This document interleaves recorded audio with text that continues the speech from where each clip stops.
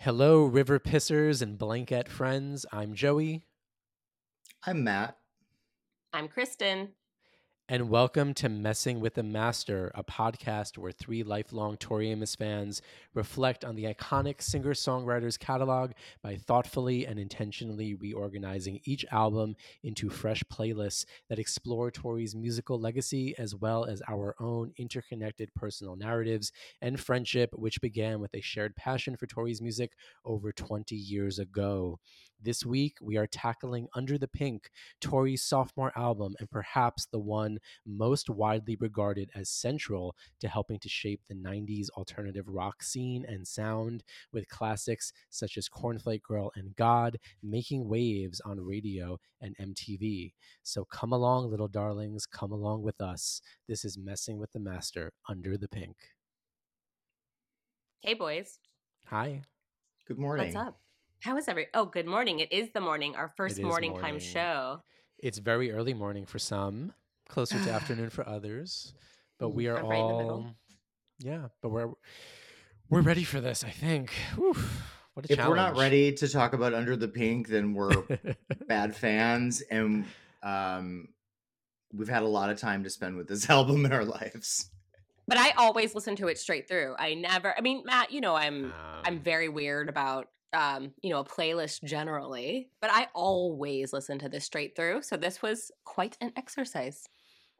I think I've said this to you both in private chat, and this is an album, oddly enough, that I don't necessarily feel the strongest connection to out of all of them. However, it is the album that really started my fandom over Tori Amos's Yeah, music. same here. This is the first album that it really just like clicked with me. So I have a complicated past with this album, but it's not the one that I listen to frequently. And I would say it's the album that I listen to the least out of all of the albums, which I know is a crazy thing to say. Yeah. Do you guys remember when yes. Do y'all remember, of course, when it was just Little Earthquakes, Under the Pink, and Boys for Pele? And I feel like you had like a personality type depending on the one you chose or was your go-to. Yes. What were each of your go-tos? Wow. I would say this album. It was okay. Yeah, So for me, Little Earthquakes came later. I really liked it. There was something about the style of music on Under the Pink that spoke to me more than Little Earthquakes. And at the time, we'll get into Boys for Pele at some point. Boys for Pele to me at that age, at the time in 1996, it felt inaccessible. I wasn't seasoned or mature enough to really understand the full scope of Boys for Pele, which made listening to it not as enjoyable. There were more moments of enjoyment on Under the Pink for sure for me. Joey, what about you? Yeah, so I also had the experience of Under the Pink being, I know we'll get into our sort of real first encounters with it a little more detailed, but it was my first exposure to Tori.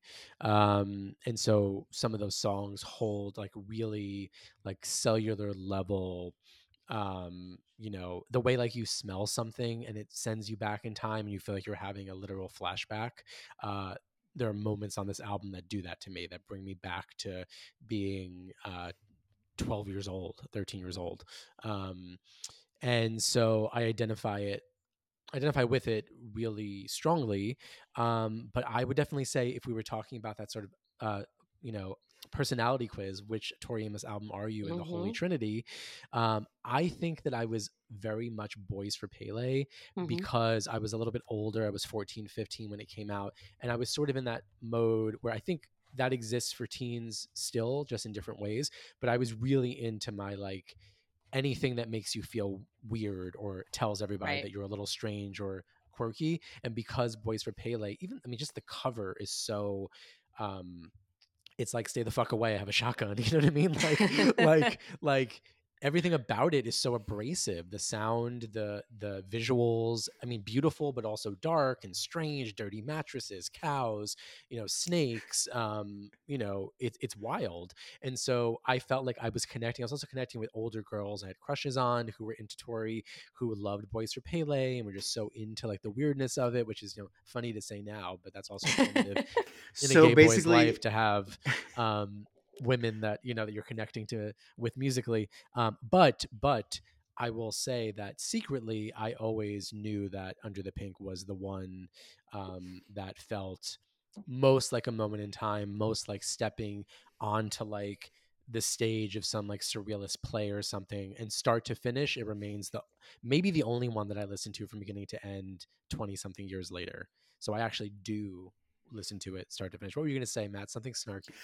I was going to say something snarky. So Under the Pink is basically the album that taught you were a homosexual. Yeah. I mean, I love it. Tori's the one who told me that I was a homosexual. No, or gave Look what you me did, Tori.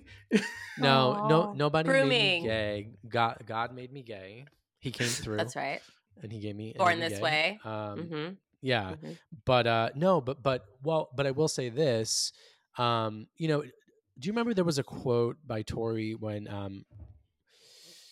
was it a quote by Tori or did somebody interviewing her say it? But there was something about Choir Girl.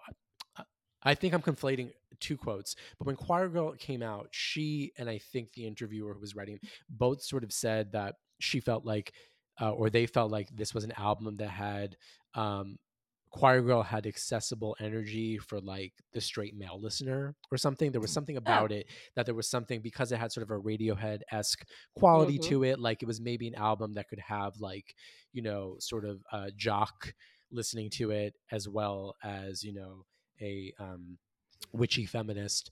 And Makes I sense. and I get what they're saying in that. And I think that if I pull back the inverse, is that Under the Pink sort of captured something in its sensuality and the emotional language of her voice, not just the lyrics, but the emotional like vocabulary of the way she was singing and the way she was sighing and the sort of intimacy of like something like Icicle, which was, one of the first songs that I heard, that was saying something sort of, um, I don't know, that was not easily decipherable unless you were queer. There was something which I'm sure was also true about female Yes. experience and femininity and female sexuality, but I felt sort of like overcome with like being wrapped up in something that she was doing vocally and tonally, that felt like she was also speaking to me and telling me that there was like going to be like another side to the sort of ennui and angst and fear that I was feeling as a young queer guy.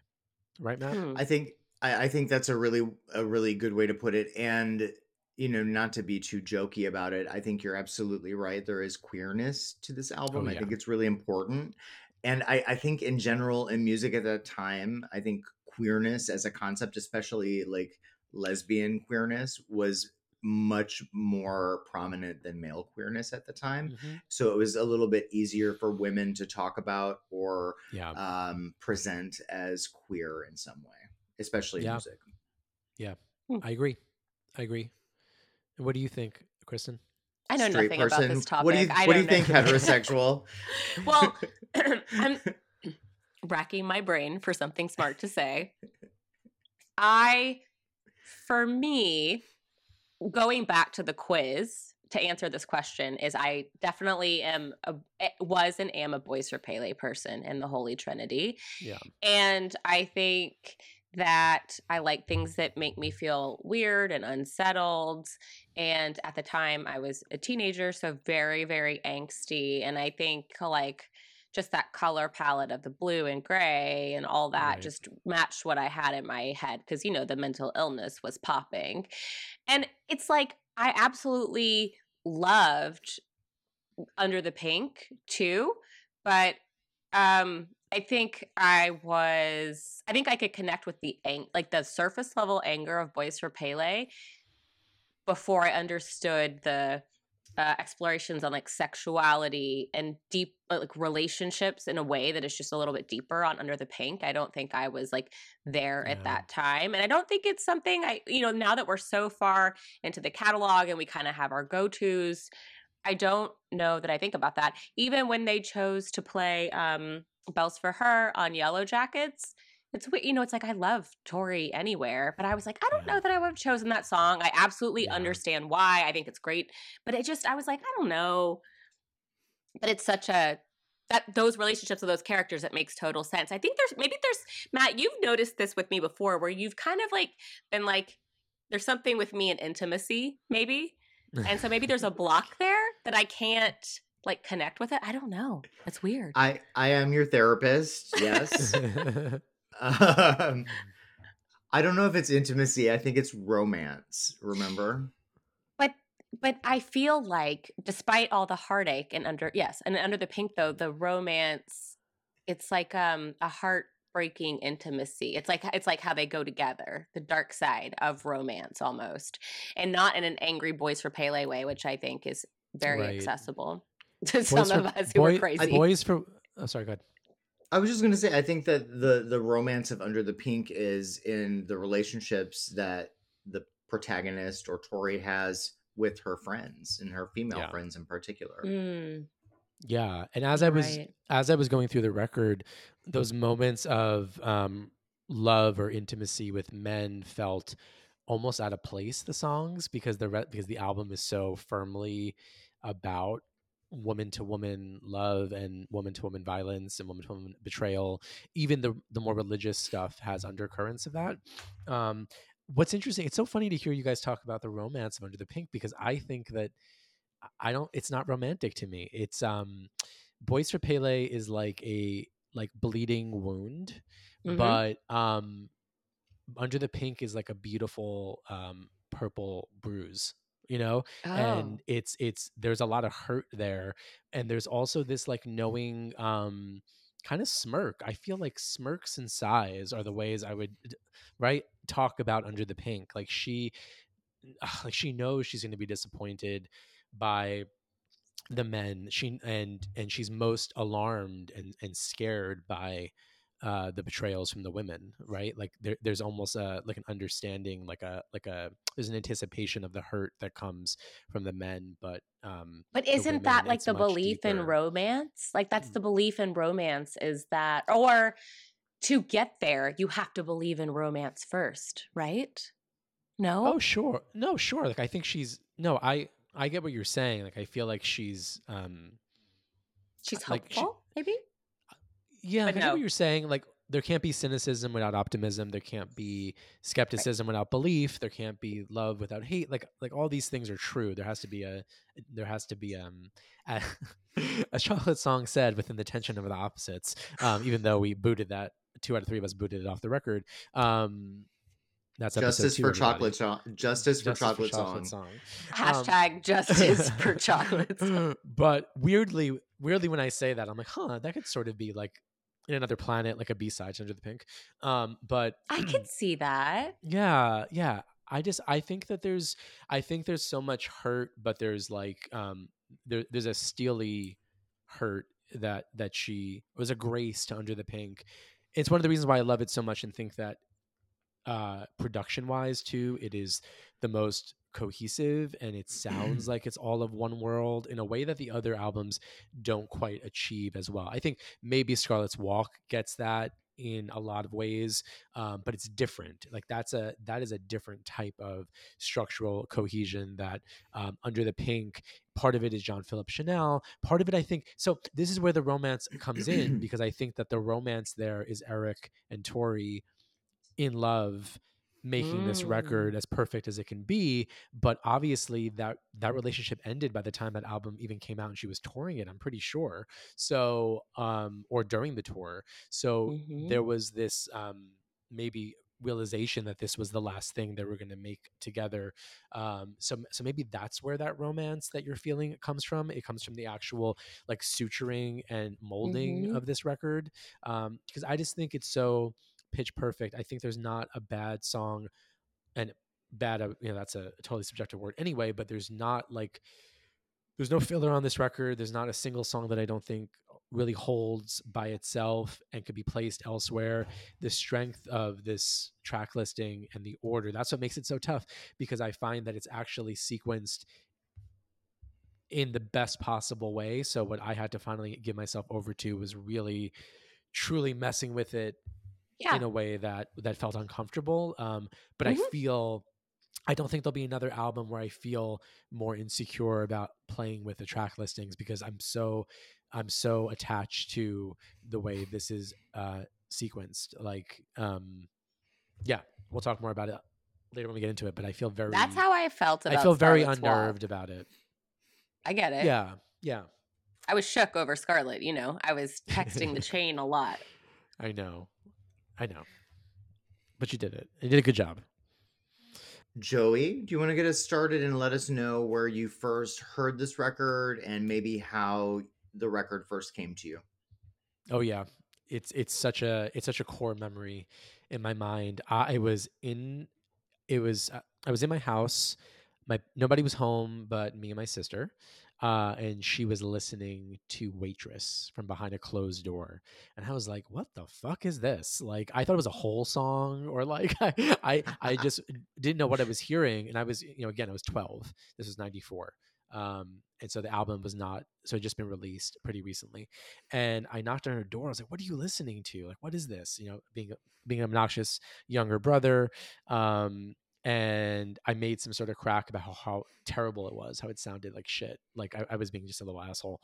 And she said, "No, no, no, come here, listen to this, listen to this." And she made me come in, and she shut the door. She was like lying on like a pillow with like her legs up on her dresser, like in total like 90s teenage girl. You know what I mean? Like no TV in the room.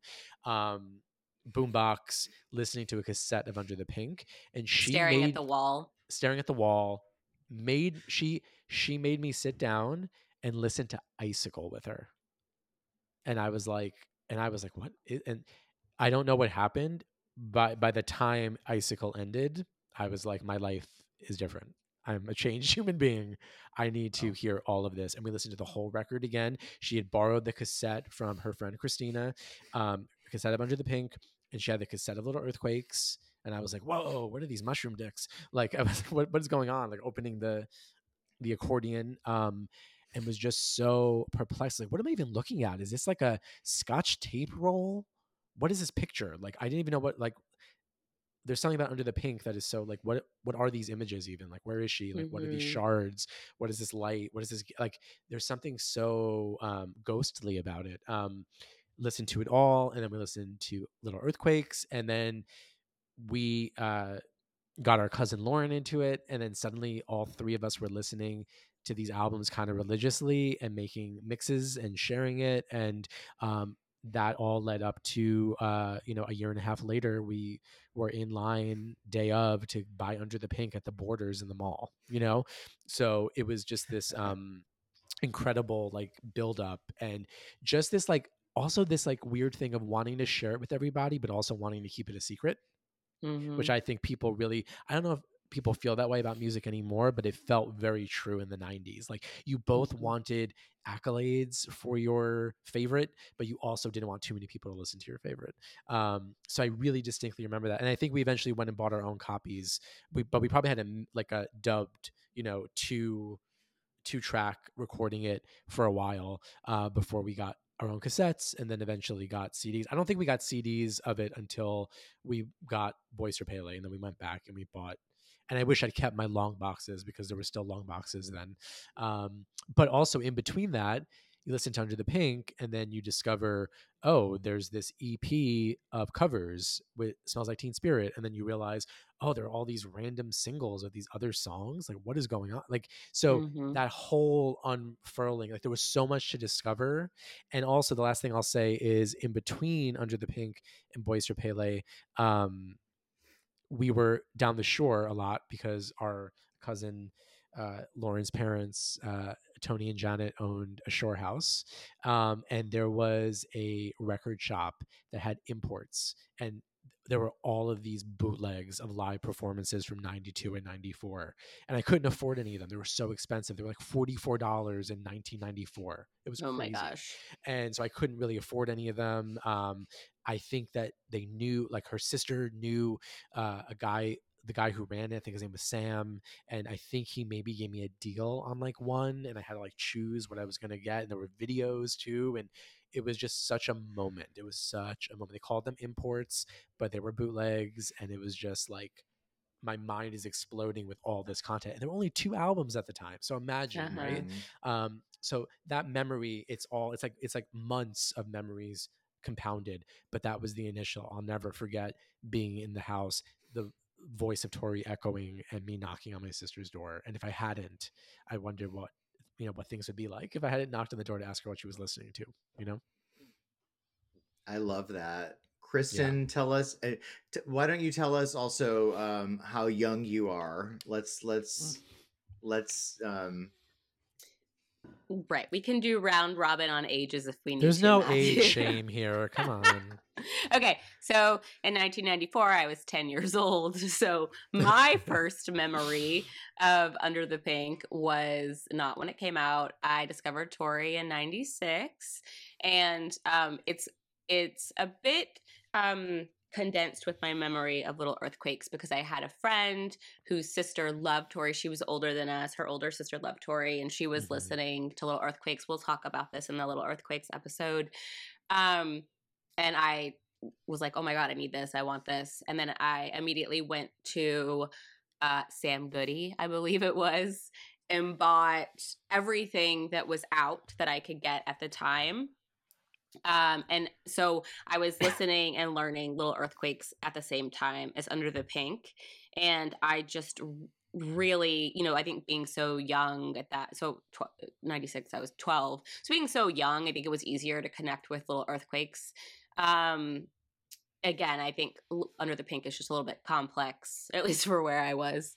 But yeah, and I remember eventually, something I very vividly remember listening to Pretty Good Year, and I'm like, oh, this is beautiful. And then you're like, and then just being like, damn, this bitch is crazy. I love her, and just over time, that one taking longer for me to connect to, but really getting there and just being like, wow, I can't wait to see what comes next. And that was right when Boys for Pele came out as well. It was the same time. So what about you, Matthew? Well, at the time I was living in Michigan in the Detroit area, and I had just started exploring like the gay scene. So all of my memories are again tied to queerness for this record, specifically because I was going to gay bars for the first time in my life. I was meeting gay people for the first time in my life. And it's really funny how I first heard this music. There was a drag queen at a bar in Detroit called the Gold Coast. I believe the Gold Coast still exists. It is in a really rough, really scary neighborhood, and the girls that go there to perform and hang out, they're not going to be on RuPaul's Drag Race. They're a little rough. This particular drag queen, I remember, I don't remember her name, but she performed Cornflake Girl. Whoa. She was obsessed with Tori. And that's fun. It was, it wasn't a very good performance. The wig was really dusty. It was really, it was, kind of cockeyed. But that was my first exposure. I'm not even making this shit up. But I was I was not entranced by the drag queen. I was more entranced by the song. And I mean, like, to be fair, that's a tough drag song. So I can't imagine that performance at all. So I sought out the record after that, and I had seen Tori before on MTV, and I kind of shrugged her off. I didn't really connect with what I was seeing. My first exposure to Tori in general was Little Earthquakes. the video for Silent All These Years. I saw it and I think I maybe gave it an eye roll, like this isn't for me. So it took this drag queen's performance to really bring me back into the fold. I think Tori would really appreciate that if I told her. I think so. I know she loves drag queens too, but that was my first exposure. And yeah, Michigan in 1994 was an innocent time. Oh. I love that. And we should clarify, I'm sure you were going to those bars with a fake ID, right? No. You could get in when you were 18 to any bar in Detroit, in the Detroit area. Gosh. You just couldn't. I mean, drink. they would serve you too. They didn't care. Interesting. And also we were right across the river from Windsor, Ontario. Okay. So when you turned 19, you could, at that time, since I'm 100 years old, you didn't have to have a passport to get into Canada. So you drive across the Windsor, the Ambassador Bridge, and you would go to the gay bar there, which upstairs it's called the Happy Tap. And upstairs was just trashy gay bar. And then downstairs was a fully nude male strip club. Oh my God. Shit. So that's what I was doing when I was listening to Under the Pink. I was driving across the Ambassador Bridge. I couldn't go in there. I was too, I wouldn't go to the strip club. I was too freaked out by it. It scared me. But I would drive, across the Ambassador Bridge high and drunk, and that was no problem. But I couldn't make myself go into the naked strip club. I was such a prude. I was a prude. I couldn't help it. Oh, how things have changed. Indeed. So speaking of change, I think it's time to mess with the master and share these track lists. I should have taken my inhaler puff before because I'm so stressed out. I'll be okay. I'm tempted to make Joseph go first since he's the one who's having like a meltdown. or make him wait it out. Make him sweat it out. Okay, I know what we're doing. Matthew's going first because Matthew said this is the one he connected with the least, and so I'm so curious how he messed with the master. Okay. Yes, let's hear it. Okay, so I wanted to just really get in there and fuck it up. I had no reverence for any of this because I don't have such a strong emotional connection to this record. I don't listen to it beginning to end. We're going to clip that and we're going to at Tori and fuck you up. I mean, I'm kidding. You can put it in the preview and I'll just send her a text. How about that? Just text her. Yeah. Oh, wow. Here we go. We're talking about anyway. Got it. Now we're throwing weight around. Now the balls are on the table. I get it. All right. My balls are not quite on the table yet. It's a little early for that. So for Under the Pink, something I thought about a lot when I was putting the playlist together and when I was listening to the record, which obviously is an insanely good record, the sophomore curse, right? So there was a lot of expectation to live up to after Little Earthquakes.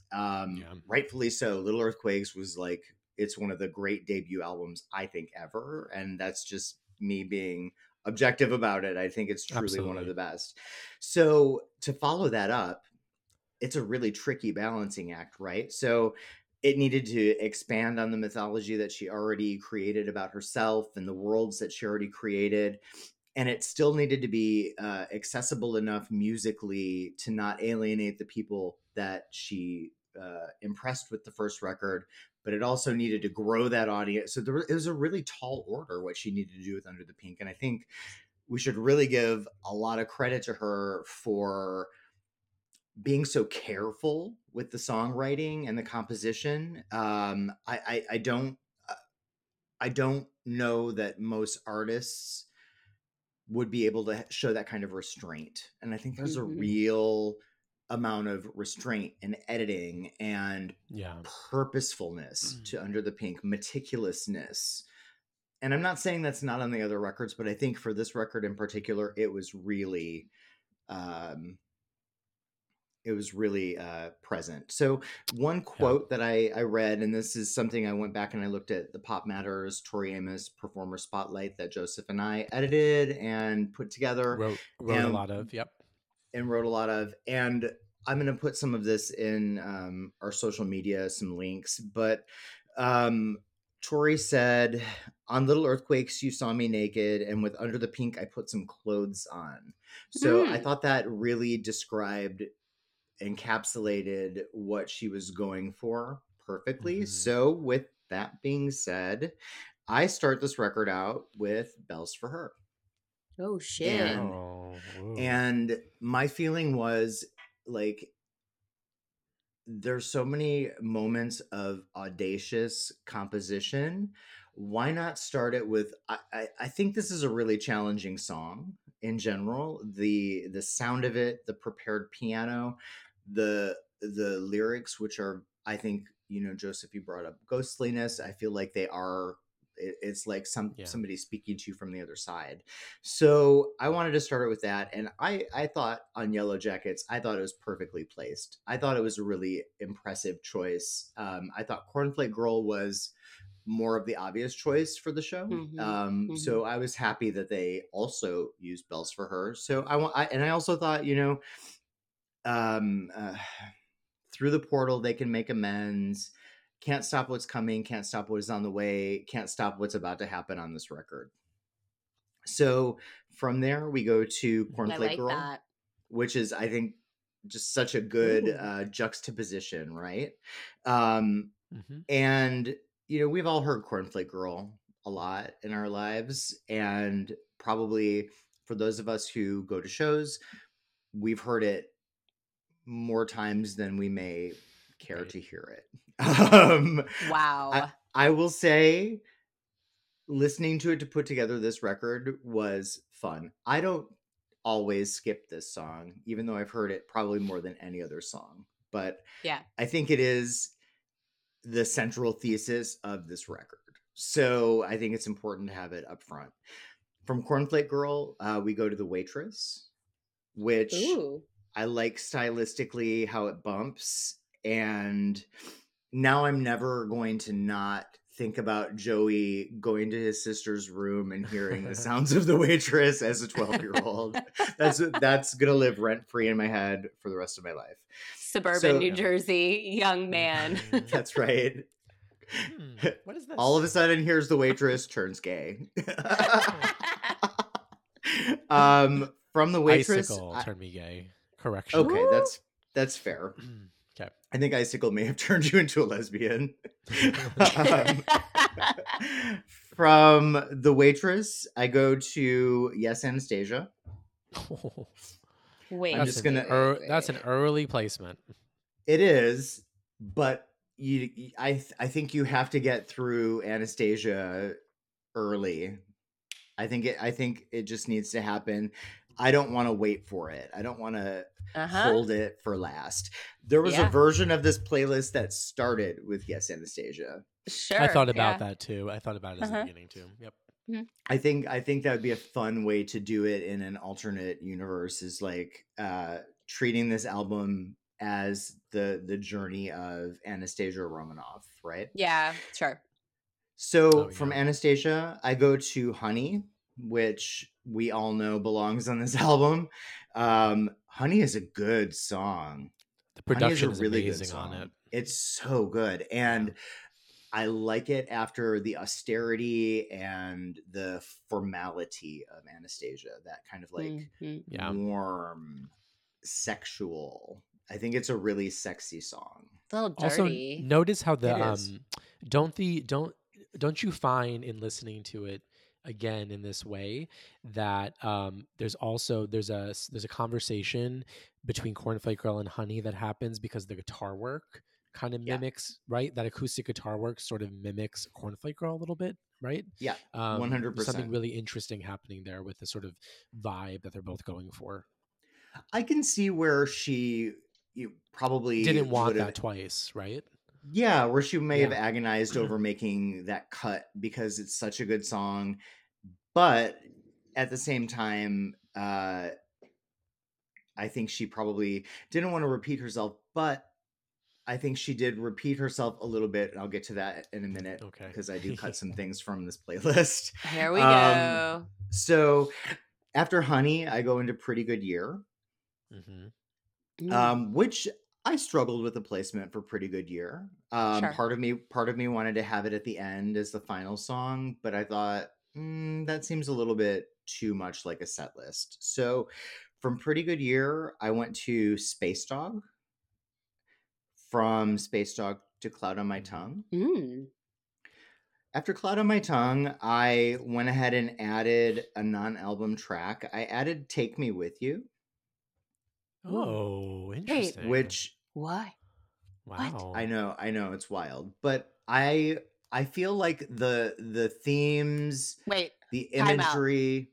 Time out. That's the one she didn't finish in '94, right?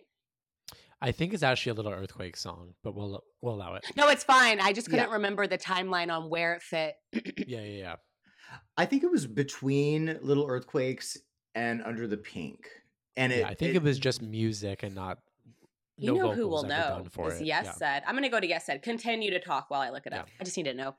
Sure. So Take Me With You, I thought, because of the guitars and sort of the elements of eroticism, I really thought it belonged on this record, and I needed a little bit more of I needed a little bit more atmosphere at this point in the record, and I think for me it started to veer more into a collection of songs that were mostly piano with a little bit of orchestration, and I didn't think sonically that was super interesting to listen to in a playlist. So you're less interested in solo songs in general, I find, right? Like you're a little bit more interested in some percussion or some innovation of sound a little bit. I mean, is that fair? Yes and no. I think on an album or on a playlist, too many of those similar sounding songs for me, I lose interest a little bit. So I need a little bit more variation or a little bit of something. So after, sorry, hang on one second, my phone. Okay, so after Take Me With You, I go into Icicle. And from Icicle, we go into and from Icicle, we go into Past the Mission. Past the Mission into Sister Janet. Oh, say more there. Say more about Sister, because the Mission and the sister, of course. I'm curious. Curious about how this B-side made the album. Say a little more. Sure. So let me tell you what my final song is, and then it may make more sense. So my final song is God. And interesting. Icicle, Past the Mission, Sister Janet, God. Those four to me belong together. I like that. They have elements of religion, imagery of the church, and they're all different enough to exist together in that space. I added Sister Janet because there wasn't a true solo piano moment on the record without it. I love the song. I think it's one of the B-sides that I've most responded to. I remember when I first heard it, I immediately was like, wow, I love this song. I can't believe it. So I got rid of 2 songs. I got rid of The Wrong Band, which I've never really done anything other than skip. It's not my favorite song, but whatever.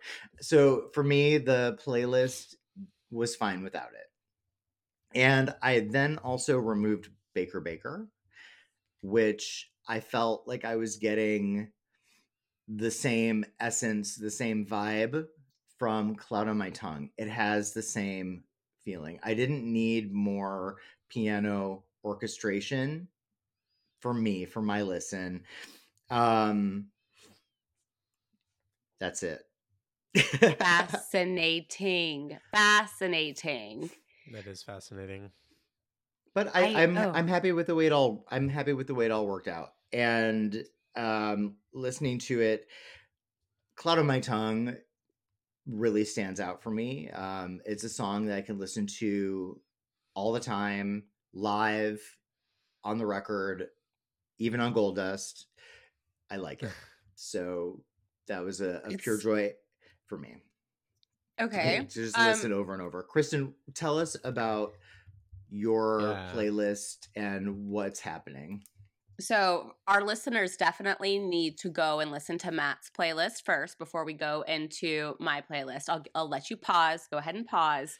And now I'm going to do my playlist. Listen to a full album and then listen to a full album, come again. back. Yeah, right. Yeah. We'll see you in an hour and then you cut. Yeah. So mine's very different. And I definitely pulled some stunts, some tricks, you know I do. Mm-hmm. So we start with Yes, Anastasia. Because I know. Okay, so a few things. No, I know it's so stunty. It's so stunty. I can see Matthew's face. So a few reasons. Like, I love the connections between the albums. And I took a very literary approach with this where I really dove into Yes Said and I read a lot of excerpts from interviews and kind of Tori's thoughts on, because there's so much documentation around this time of her interviewing and talking about the songs. And so I went full literary, and I didn't remember this, but Poppy in the song is from Silent All These Years. I didn't remember that. She's the girl in Silent All These Years. And I was like, I love that connection, that bridge between the last world, Little Earthquakes, and the new world, Under the Pink. I also love one thing she said about this song, or at least in relation to this song, she said, you can't blame men anymore. And since there's so much loss and so much conflict between men and women and women in this, I thought that was a really nice way to start this album because it gets really deep on what happens after the blame and the dissolving of these relationships and really looking at them in that Under the Pink type of way. Let's move on. So since I went very literary, I kind of almost took the theme, like the gardens beekeeper theme. So our next kind of garden we're moving into, although it's a desert garden because we're in Taos. This one I call Clicks in Places That We Don't Belong. So this is God with the main theme of how the church treats women, and then Wrong Band, which is how men treat women. Especially men empowered treat women. Yes. Cornflake Girl, and then Waitress, which is women treating women badly in various various states. So it was interesting to pair those four together. They sound weird together on a playlist, but I was like, hey, again, since I listened to this straight through, we're messing with it. We're just going purely literary theme. And I realized just how much about this album is about how shitty people treat people. I don't remember that, right? Yeah. Okay. So after all that hatred and misogyny and just general bad vibage, our sexual energy has been built up, right? And we are going to Icicle because we need to rub it out. I mean, what else do you do, right? You got to release the tension. The tension. I know. Also, Waitress to Icicle, like that abruptness is just very jarring in that Tori way that I love. So I actually love the way those flow together. Then after Icicle, Honey, because it's a dirty little song. But also, since I went literary and I was reading the interviews, Tori said in 2015, she said, Honey is the glue of Under the Pink. So I put it right in the middle. And I really like that idea of sticking that glue in the middle where maybe she wished she would have. I almost thought about leaving it as a... Go ahead. That sounds very provocative. Oh, does it? Well, that image of Tori covered in honey naked. I love it. She's telling us, That's true. She's telling us. So... That song's so dirty. I thought about just leaving it as a B-side because I really think it can stand on its own. I can't actually imagine it on the album. But again, we went literary. So I was like, it's the literal and metaphorical glue. So we're going. After Honey, we go to Peeping Tommy. I know. I love that. Guys, I didn't even think about that. I know, but Matthew's always making fun of me for my love of Peeping Tommy, but I think it is the most vulnerable she's been. Like, if a handful of her songs, vulnerability, I think it's that voyeurism, looking at the most intimate parts of somebody, like looking from the outside.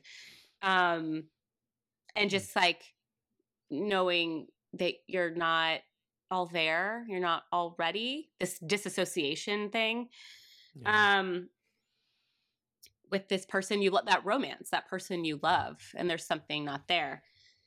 And then we just go into hardcore loss. After Peeping Tommy, we go Black Swan, Baker Baker. She's losing this man. He's gone. The loss theme continues with Bells for Her. Hi, my husband just walked in while I'm recording our podcast. Bells for Her, Loss. Cloud on My Tongue, like loss. You know, like this just, am I alone in this world? Am I alone in this? And then Past the Mission. She once knew a hot girl, that's herself. And after all of this loss, heartache, you once knew her, but there's a bit of hopefulness there too, that maybe you can find her again, and the acknowledgement of she was whole at some point, or she was, feeling herself at some point. So that line is so devastating, but there's a hopefulness to that album, or that song, sorry. And then we go to Space Dog. I just needed like a fun little jaunt after all that like soul destruction. I just needed to like pop it up, And then we go to Pretty Good Year. I closed it with Pretty Good Year, which I think is an easy thing to do. Like, it's totally easy. And I think because she's been doing that live sometimes, there's that association. I do love it as an opener more. But so one thing I wrote in my notes, and I wanted to hit on this and why I put it last, is in this story, despite all of the loss and heartache, there's an acknowledgement of it being a pretty good year. Maybe also a little bit of smirkiness. Maybe she doesn't really believe it. Maybe it's, somebody mentioned the smirkiness and the sighs, the smirks, all that happening behind the scenes. Maybe it's a little bit tongue in cheek, but maybe there's like hope there too, that you grew, you saw, there was something to take out of it. And so that's how I ended it. And I ended up fucking loving my playlist. I didn't think I was going to. I love it. Good job. That is a really good playlist. I'm curious about the inclusion of Black Swan. I thought about it a lot.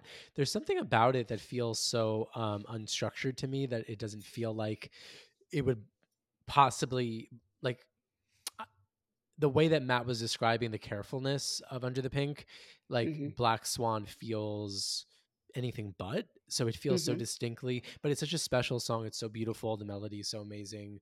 I get why you did it, but I couldn't find a way to add it because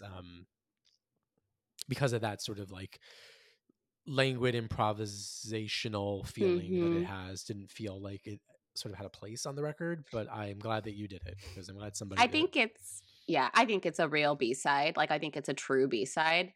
But that Peeping Tommy, there's like a little bit of like a languid kind of vibe of Peeping Tommy too. And if you put Peeping Tommy, Black Swan, and Baker Baker, it is just like a trinity of loss. So, but yeah, agree. That song is a B-side to me forever and always. Sure. So. Do you remember when we heard, I think it was definitely the first time I ever heard Black Swan. We were at that Camden show in 2002 where we sat next to Tori's parents, and Tori did Black Swan with the band, and she looked over at her mother and said, "Ride on, Mama." Remember that? We were sitting right in front of them. Right next to her, and she was all teary-eyed, and Tori was looking at her and said, "Ride on, Mama." And that was also the night that her father was just telling us in great detail about how much money Professional Widow made them. Remember? He was like, how he told us his favorite song was Floating City. Yes. I'll never forget that. Floating City was his favorite song. We had such an amazing conversation with them. It was so... He also told me to save my soul because no one else will. And like, that's kind of my Roman Empire. Sometimes I'll just be like cleaning out my closet, like doing stuff. And I'm like, what did he mean? Mr. Ed. Yeah. Yeah. What does that mean? You bring up something interesting in that I think we've all had some really great live moments with these songs. These songs have had a lot of reinventions live. These songs have had a lot of different arrangements. The one that keeps coming back to my mind is this past tour when we were in New York at the first night of the New York shows, and she pulled out of thin air Waitress, but To close the the way show. she to close the show, the way she used to do it in '98, All that. and we all, every single person that was in that place was just like, oh my fucking god. And then of course, like, the greatest part of that was we got to tell her in Boston when we got to go back and see her how much she just rocked our faces off, and she loved it, and then she kept playing it. So it was really, really great to hear Waitress on this last tour Yeah. because she really went for it. Yeah. It's Yeah. hot. Unexpected, and I think probably tapped into something so different from 30 years ago, and so different from um 20 years ago, or whenever she was playing it on the Plug tour 20 something years ago. Okay. And it was no big deal. She was just like, oh, you guys liked it. Yeah. Like, yeah, Yeah. we fucking liked it. Yeah. Yeah. Just, I mean, but that just shows like the difference between like what we think of artists and their relationship to what they're doing, whether like as an actor or a musician. Like we can never, as much as we think we know the woman we call Tori and what makes her tick, and in some ways we do on personal levels. Matthew more than us, obviously, because he has this working relationship with her. But it doesn't matter how much you study or observe or watch the patterns over the years. You can never know what's really inside the mind, the intention, and the that connection or lack of connection. Like I always think of Madonna. This feels like a very unrelated thing. A Madonna or like a Liz Phair, who are very different musicians, but two musicians who very publicly like kind of say that they don't have deep connections to their songs. Like Hmm. they don't like or care about most of their music, and they're very Weird. upfront about that. Like it's just something recorded in time. That's they don't play most of their songs live, right? Like it's a very interesting thing that I think is probably true for a lot of musicians. It's not true for Tori by and large, but I think that we also at our own peril misunderstand her relationships because they're different than ours. And I think she wants us to have our own relationships to her songs. I don't think she wants us to rely on what she feels or thinks about her music, right? Yeah. Okay. Sorry, Matt. Oh, You want to say something before do the it. No, playlist? I'm ready. Bring it. Okay. Let's hear this playlist. I'm ready. So unsurprisingly, in some ways, it's sort of a fusion between the intention that you each had. I sort of grouped it into different categories that somehow worked sonically really, really well in terms of dynamics. So and it pains me to change the opener, but I challenge myself because I love Pretty Good Year so much. But in this version, I also want to say that I thought about how would Tori sequence this album now? How would the Tori of 2024 sequence this record? And that really was a guiding force for me. I want to tell you in advance, I cut nothing. I just added. So it's a longer record.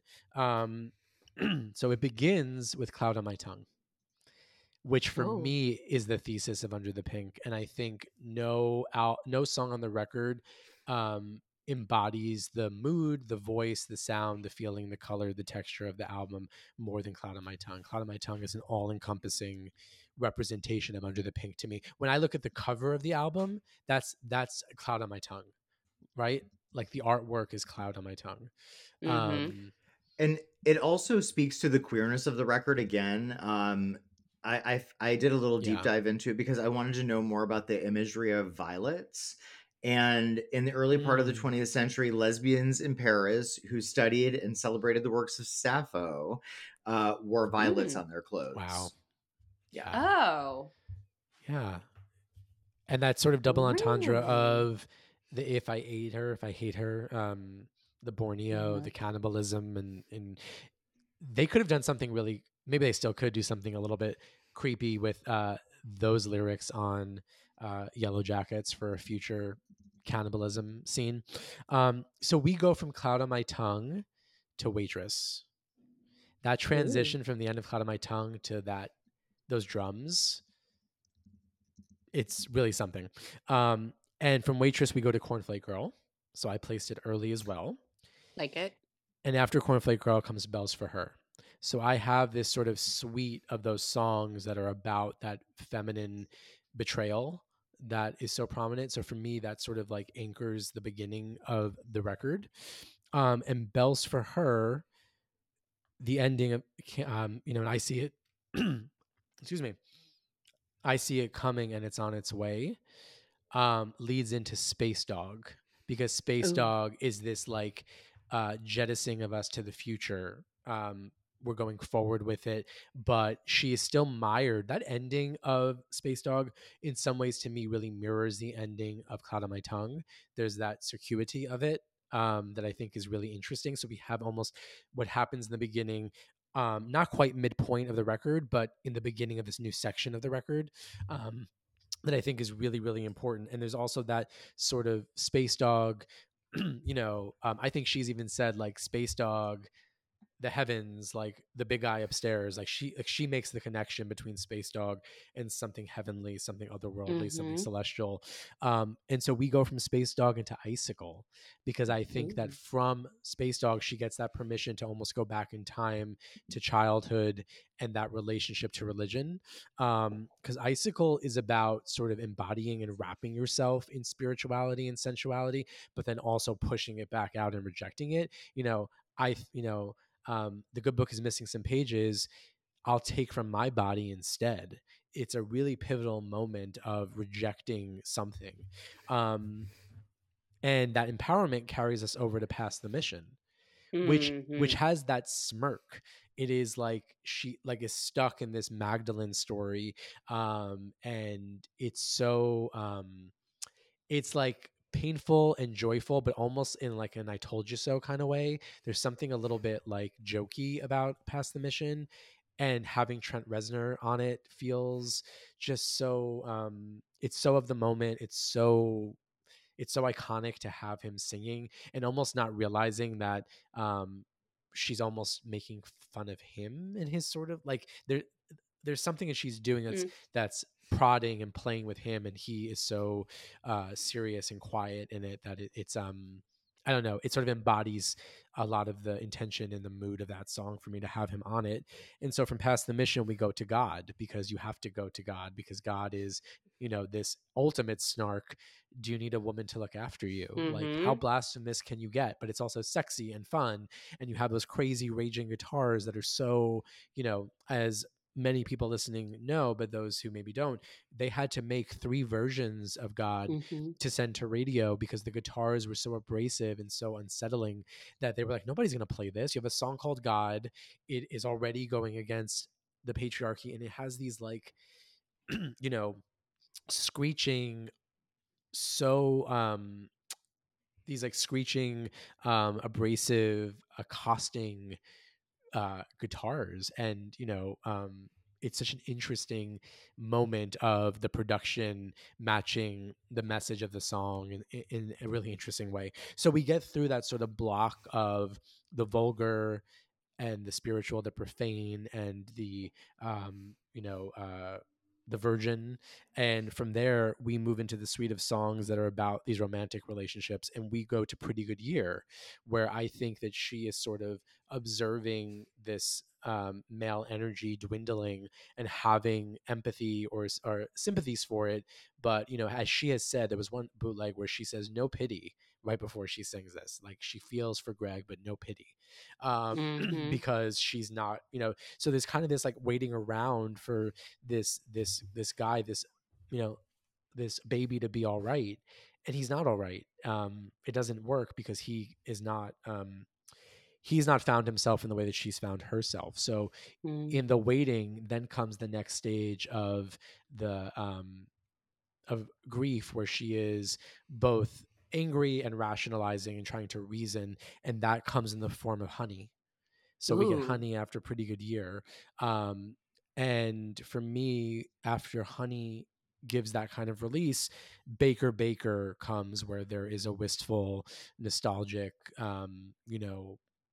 he's gone, he's far away, but she's thinking about him and she still wonders if he's okay.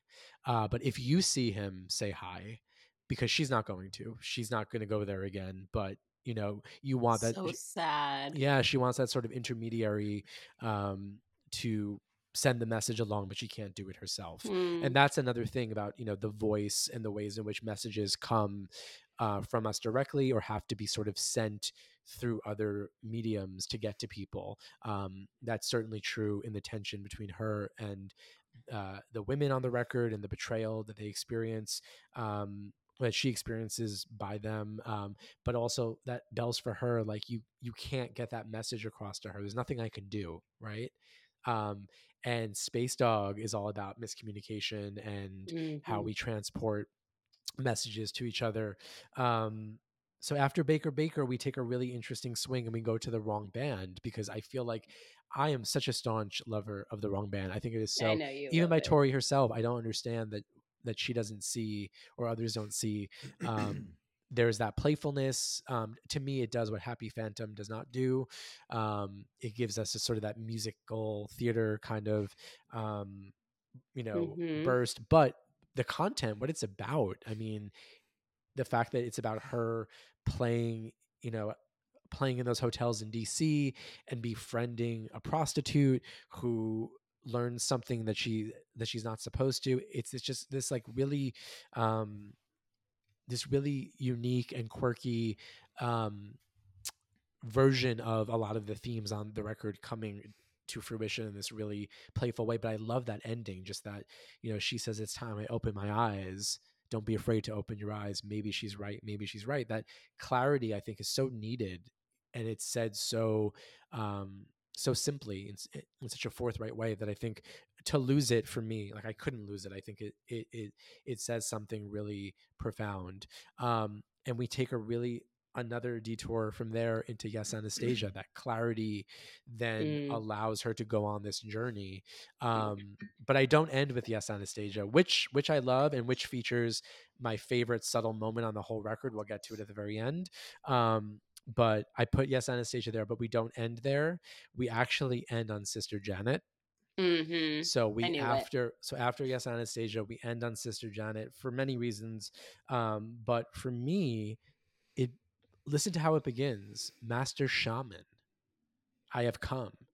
It is preparation for the journey of Boys for Pele, of going on that journey with a shaman in order to access that darkness in her. So she is calling on not only Sister Janet, but the representation of Sister Janet and um, the wizards. And it is preparing us for a darkness, a spirituality, a trip of the mind and of the body and of the soul that we get on Boys for Pele. And I feel like to have this like shorter solo moment, and she says, "I think I can try this once again," um, and it goes to that circular nature of Under the Pink. And I just love Sister Janet so much. It feels like more than a B-side to me. Um, but I just think that, the wing can cover all sorts of things. There is that wing in the artwork too. Like it feels Mm-hmm. so much like part of the fabric of the record that I see why she didn't include it and kept it as a B-side. But much like Honey, I think that in retrospect, after all these years, it does have a placement on the record proper. And for me, I think that it is the perfect closer that looks back and looks forward, given what comes next. You And that is also my asked playlist. her to play it, and I'm sure that it's in your heart, as Alice would say. You're Sure, in my heart. it did. That's yes. I mean, and that's very sweet. But yes, I did ask her to play it. My beloved Aunt Janet was leaving us. She was leaving the earth, and she died shortly after. And I'd been asking Tori for it, and she said no. She said she didn't think she could. She didn't think she she could do it. said, she said, I have a I have lot a on I my have a plate or lot coming, something. and I have other reasons to think why she wouldn't want to engage with loss in that way, and maybe was not, but for whatever reason, she did it, Amazing. and she surprised us, and she did this incredible improv in the beginning of it. And did it influence me? Sure, but I also don't think that what she did with it in concert matches what I think it does as the closer on the album. So I Right. have a very, very, very special place in my heart for it. But there's the shading is different in looking at it on the record versus looking at it in that special moment last summer. Beautiful. And yeah, that's my Under the Pink. Shall we just say really quickly our favorite? Can we narrow it down to one favorite moment on this record I before we can. close? Yeah, Maddie, what is it? Yeah. It's the piano bridge of Cornflake Girl. Mm, so There's good. nothing better than that piano. It's complicated, it's wild, it is going to take you on a journey in a fast car. I think we mentioned earlier that we've all seen this song played, performed a lot, and that bridge never gets old. Watching Tori's hands go up and down the piano during that bridge, watching the joy it brings her to perform that song, knowing what an accomplishment that bridge is musically, and watching her play it, it just brings me a lot of joy. And it's just a beautiful piece of music. That's my moment. Hands down, actually. Yeah. Yeah, and sometimes you see her, we've seen her do it so many times that sometimes you see her looking at her hands or not, and you can almost watch her um almost in disbelief that her hands are doing it. You know what I mean? There's something about it that I think is so, Mm-hmm. she knows how Yeah. impressive it is, and Yeah. sometimes you see her full bodied into it, and sometimes you see her pretty like erect, stiff it, like just kind of getting through it, and yet the muscle memory of it, that right, there's something that I'm sure she's amazed all the time that she did it, I and that she I does it, you know. I think, yeah, I think she feels very satisfied and very justifiably proud of herself for Yeah, that piece of music. It's recognizable. It is maybe the signature song of her career. absolutely. And and it's not an easy thing to play. It's really, really hard. Mm-mm. Well, So and to imagine I a love time when that could be on the radio too, Right. it's such a moment that we'll never get back, to have musicianship like that showcased. It almost feels like a very direct fuck you to the record company that wanted to take off the pianos on Little Earthquakes, to have this prominent single be like, listen to all this piano, motherfuckers, listen to all of it. It's not only a lot of piano, but it's the best of, like, it's like the best composition that you will ever hear in a pop song. Like, it's just so, it's so good.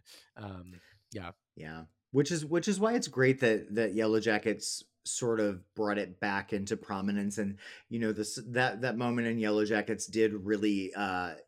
it got a lot of attention. Yeah. And Also on it's Beef on oh Netflix yeah. also had it featured, which was very surprising. It's having a lot of, I think that I think that company that she that is that is taking care of the publishing now, I think is doing some smart things with Mm-hmm. getting her songs placed. And I will say for Yellow Jackets, I wanna in my fantasy investigation of why Tori became a two-time includee on Yellow Jackets. Uh-huh. I know Melanie Linsky is a really big Tori Amos fan. Is she? Oh, I love Yeah, that. so I think I love Melanie that. probably said, "Hey, let's put a little more Tori into this." So Melanie, please add us. Let us know. We're Confirm. Tell we're us what going to shows you add, were at. yes, we need to get her on the podcast. Mm-hmm. I think she would do I it think sometime. Melanie would do it. I She's a think so friend. too. I could see I it. could ask her. You know, Heavenly Creatures is one of my top 5 favorite movies of all time, so I'd be happy to tell her about that over and over and over and over. Mm-hmm. Um, Kristen, what is your moment? The climax of Icicle. Could have, should have. I didn't. It's Didn't just so. I didn't.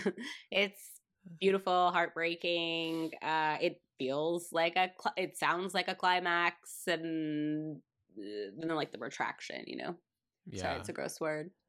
No, It's well, true. you got it. You got as gross as you could. Thank you. Thank you, Tori. I also would say mine is probably from Icicle, though I'm probably going to cheat and give you one extra little moment that I think you'll all agree with. But for me, it's the quiet and then the getting off while they're all Mm-hmm. downstairs. They're the way, like, you feel like you there's no way to not get to not talk about a song about I know. masturbation, but you feel like the lift of the body when she does that. You feel her body, you feel her, and it's so, for the same reasons that you described in the climax. But I think that getting off is such a perfect pairing of music and voice and lyric together, moving together in sync, in perfect sync, like a great climax, right? Does. Like, there's no way around it. She's embodying that feeling in the song, which is why this is such a special record, because she embodies so many feelings in little moments like that. Matt's dying to say something. What, Matt? I'm just so embarrassed that we're ending this episode talking about getting off. I know. I'm really You're sorry embarrassed. to We're not our the listeners. we're not the one who recorded it. This we cannot put this on our LinkedIn, guys. This is YouTube only. I'm a little surprised. I'm a little surprised that you both chose moments from Icicle. That's what's great about this podcast. We learn new things about our friends all the time. Yeah. We're filthy. I would have never gone there. I just, the way you can feel her movement, and she makes your body move similar to that moment in Cloud on My Tongue live. Every time where you want to dip and you see her dip, it gives me chills to think about. Me too. No other musician does that, and nobody. Those. There's one other really small moment that was a runner up for me, if we're going to give a runner up moment, and that is the dueling choruses at the end of Space Dog. Yeah, that's when I was like, oh, that's what a background vocal can do. It can be a co-leading vocal. I love when she rearranges that song and plays the chorus at the beginning of the song. That's a very special, the lyrics and the timing, it's just very special. My little runner-up moment that I wonder if you all love as much as I do. I was listening to Yes Anastasia again in the car yesterday when I was working on my list. I wasn't working on this while I was driving. I was just listening to that iteration of it. Don't worry. And I am obsessed with, and I always have been, but it really, something about my sound system, or just the way it filled the car in that moment, that really, really distant, towards the end where she says, all the girls seem to be there, that space and that the there, it comes from far away and like runs up to the microphone. It feels like she's running, screaming it, saying it. The there is faint, and then it gets all the way up into the mix. It's such a small moment. I get chills just thinking about it. But what a careful, like, it's just such a what a thing to like say. And that she insisted on that. Oh yeah. She was like, that has to come from the back and run up. But it's part of a lyric. It's part of a phrase. It's not what a strange thing was her head back far from the mic? Did she do that? Bet. What was the, you know what I mean? It's so, but she kept it that way. She didn't fix it. It's like that on purpose. It's such a small thing and I love it. I think it's so brilliant. I love it. I don't know if I have a runner up. I really don't. You don't have to. I'm not going to. I just love it. If it's something about jerking off, we don't need to hear it. It's absolutely not about jerking off. Then you'll never hear it, Matt. I will say the last thing I'll say before we close, because I know we got to close, is I had eaten a gummy when I was doing my reordering, and I was really struggling with getting the right songs and all of it, and it kept putting me in Yes Anastasia. It kept I must have added it 4 times to the playlist accidentally or something. And I was a little, so I was a little bit disassociated, kind of listening, kind of doing a few different things. And I kept being like, this song is fucking good. And it's it takes you through each moment where it feels like a different song. And so I think my backup / appreciation is just how epic that song is. It's a work of art. It is also work to listen to. And I mean that in the best way. She's making you work. And I love it. Well, on that, I think it's a perfect note to end on. Thank you, everybody, for listening. You can please find us on YouTube at Messing with the Master Podcast, on Instagram at Messing with the Master. Share your own personalized track lists. Tell us whose you love and whose you hate. Well, no. You don't say who you No. hate, but who you like less. But If tell you us hate what, it, you hate it. That's fine too. I That's guess We're not here to tell you how to listen. I'm a little too sensitive for that. I don't want hate mail. Mm-hmm. But yeah, just join us next week. This has been so much fun. Thank you for sticking with us. Thank you for indulging this wild concept that we have. But we love it. It's such an occasion to be together to talk about our favorite person and music, and to do it together, and for you all to watch and listen is a real privilege. So thank you all. And Thank 5 you. stars, subscribe, rate, tell friends. Bye. Let's get those numbers up. Okay. Only 5 Thanks. stars. Only 5 stars. Thanks for following. Thank you, everybody. Thanks for all the interaction. Bye. Bye. Getting off, getting up while they're all downstairs singing prayers, sing away. He's in my pumpkin PJs. Lay your book